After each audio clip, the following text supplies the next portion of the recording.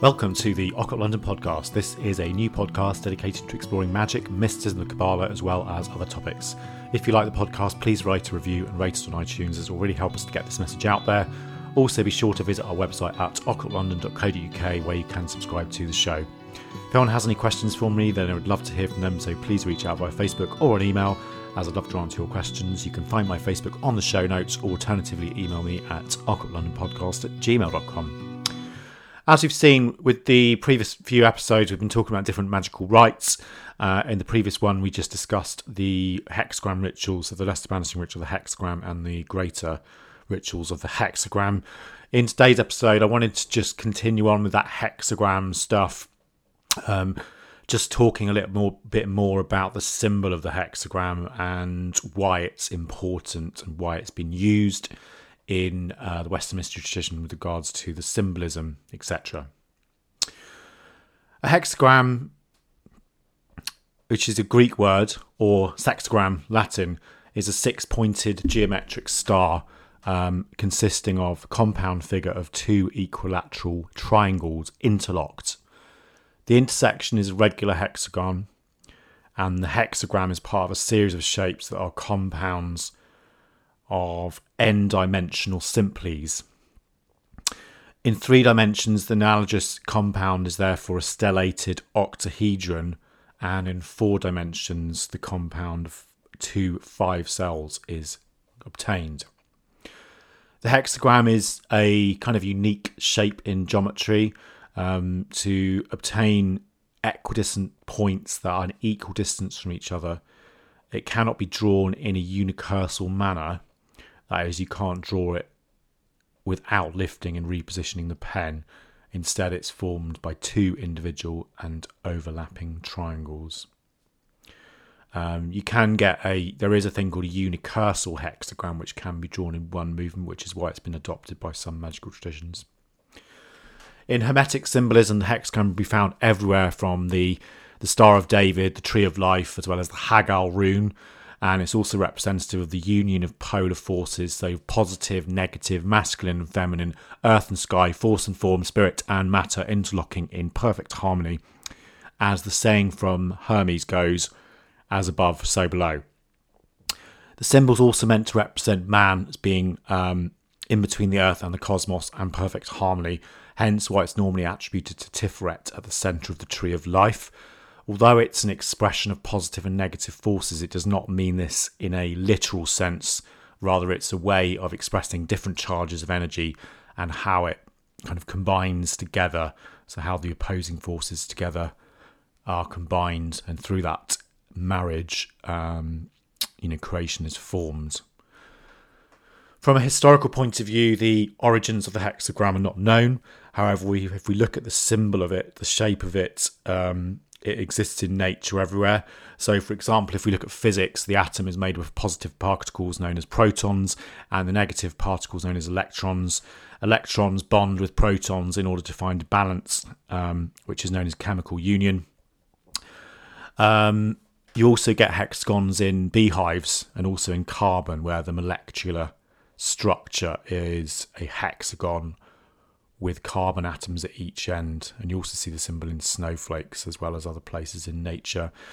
And this is something that Jacob Bronowski writes about when he says the following: "The force that makes the winter grow its feathers hexagons of snow, and drives the bees to match at home.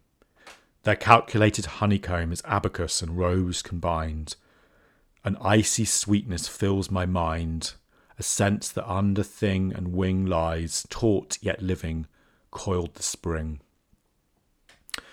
The planet Saturn also, apparently, from my research, has a cloud shaped over its north pole that's shaped like a hexagon, and each side of Saturn's hexagons measure more than the Earth's diameter. So it's quite interesting, that point of view of it being a symbol of planetary forces, but also, obviously the symbol of Saturn and the hexagram, and it being this kind of idea of kind of restriction, but also sort of protection. So it's quite interesting from that point of view. There was an interesting experiment conducted by researchers at the Technical University of Denmark in Lyngby, and they actually created several shapes by spinning water at different speeds. So they poured water into buckets and set the buckets to spin. And the shapes started to appear at about 7 revolutions per second. And in lower speeds, the first shape that appeared was a triangle. Then as the speeds increased, the shapes also changed. And then with increased speed, the triangle actually changes into a square, then a pentagon. And then actually at the highest speed, the resulting shape was a hexagon. So quite interesting. I mean, I don't think we know a huge amount of why that happens. It could be something to do with gravitational pull with the Earth, I would imagine. But it could be all of these things. It's in nature, it's out there, it's in, water and snow, etc. So it's probably why, these symbols like a triangle, a square, an octagon came to be seen as sacred symbols, because people see them in nature. And it's, nature's meant to be this kind of perfected divine.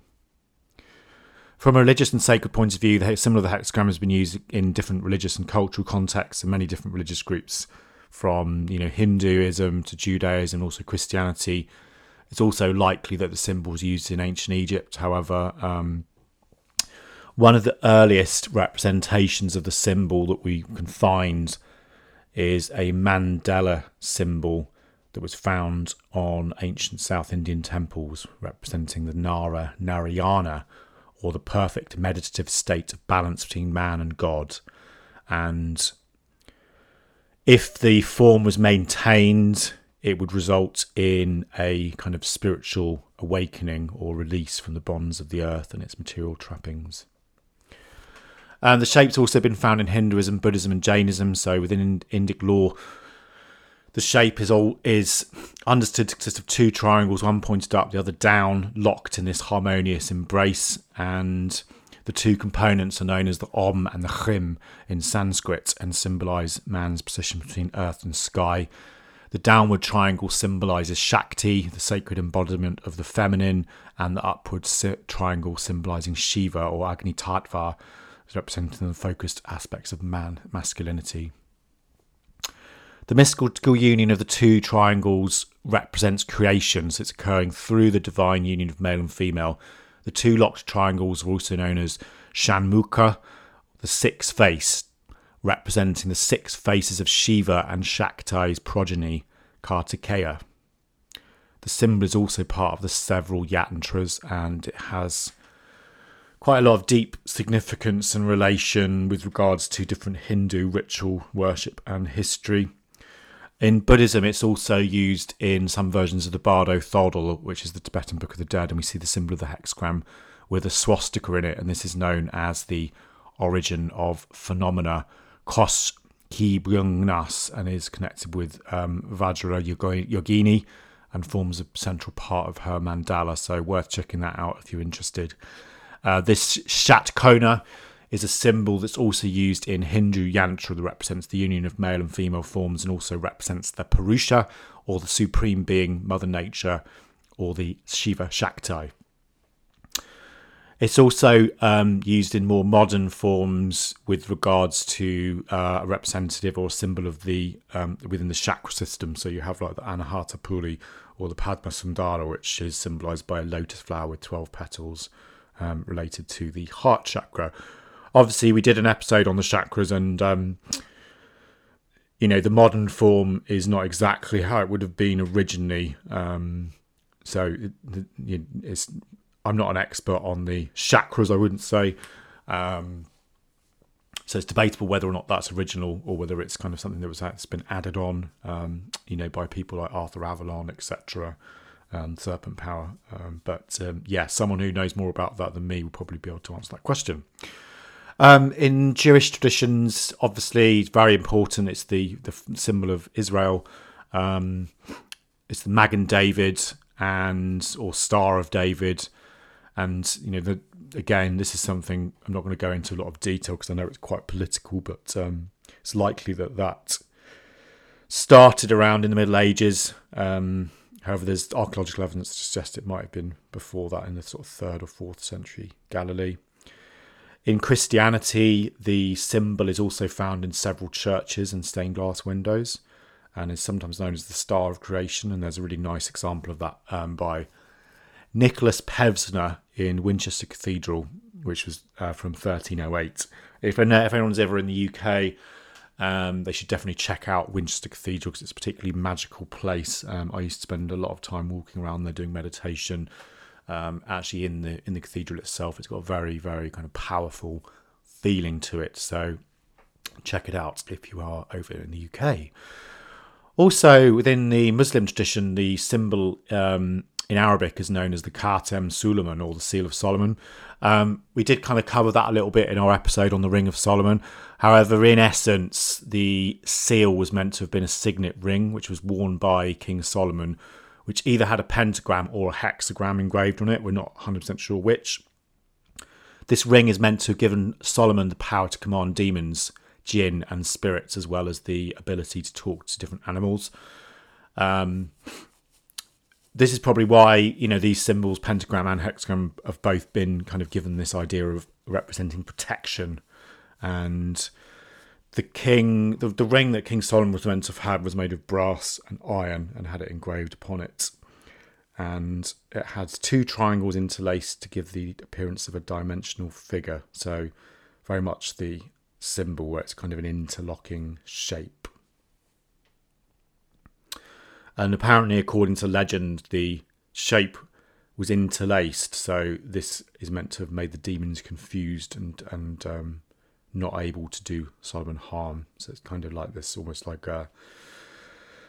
one of those magic eye paintings or something. How you look at it and it makes your eyes funny. So you can imagine that it's kind of almost like a technological solution through this shape that he used that. So it's worth something to think about. The legend of the symbol as being from Solomon is probably also why it moved into the Kabbalistic tradition and the Hermetic tradition. For instance, it's mentioned in the grimoire known as the Heptameron as the pentacle to protect the magician. And since then, it's really kind of become a symbol that's a central piece in esoteric and occult work and continues to this day. So, for instance, in the 17th century, Robert Flood produced a drawing of the world, and in the drawing, it's worth checking this out online. God is seen as an upright triangle, and the physical world is his reflection and downward pointing, which is worth checking out. Created universe as the reflection of God, and also another point on that is Eliphas Levi in the 19th century produced his Great Seal of Solomon, the double triangle of Solomon, which shows the 2 ancients of the Kabbalah. So you have the macroprosopus and the microprosopus, the god of light and the god of reflections of mercy and vengeance. And he writes, the double triangle of Solomon represented by the ancients of the Kabbalah, the macroprosopus and the microprosopus, the god of light and the god of reflections of mercy and vengeance, the white Jehovah and the black Jehovah.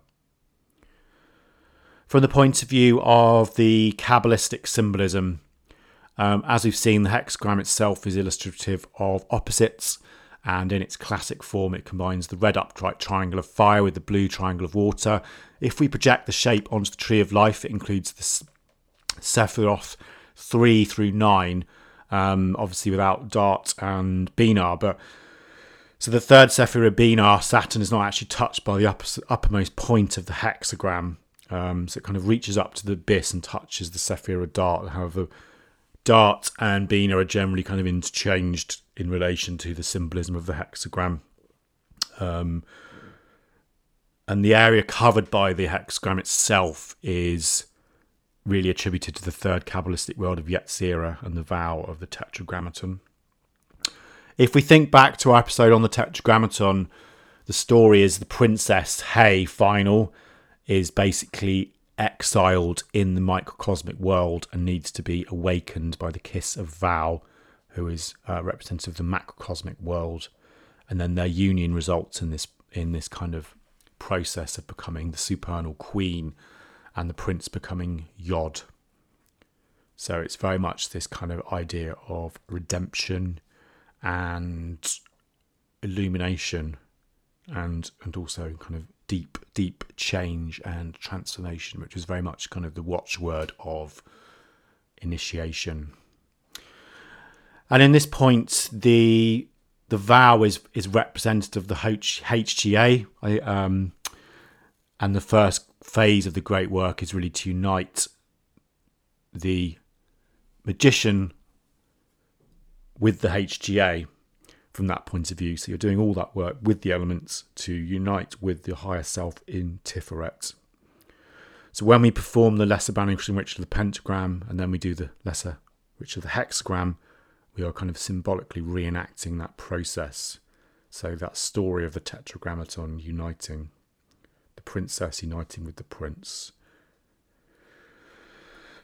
So what does that mean for us as magicians? Well, as magicians, one of the first things we aim to do is to begin the process to know thyself. So this can really be seen in the symbol of the hexagram.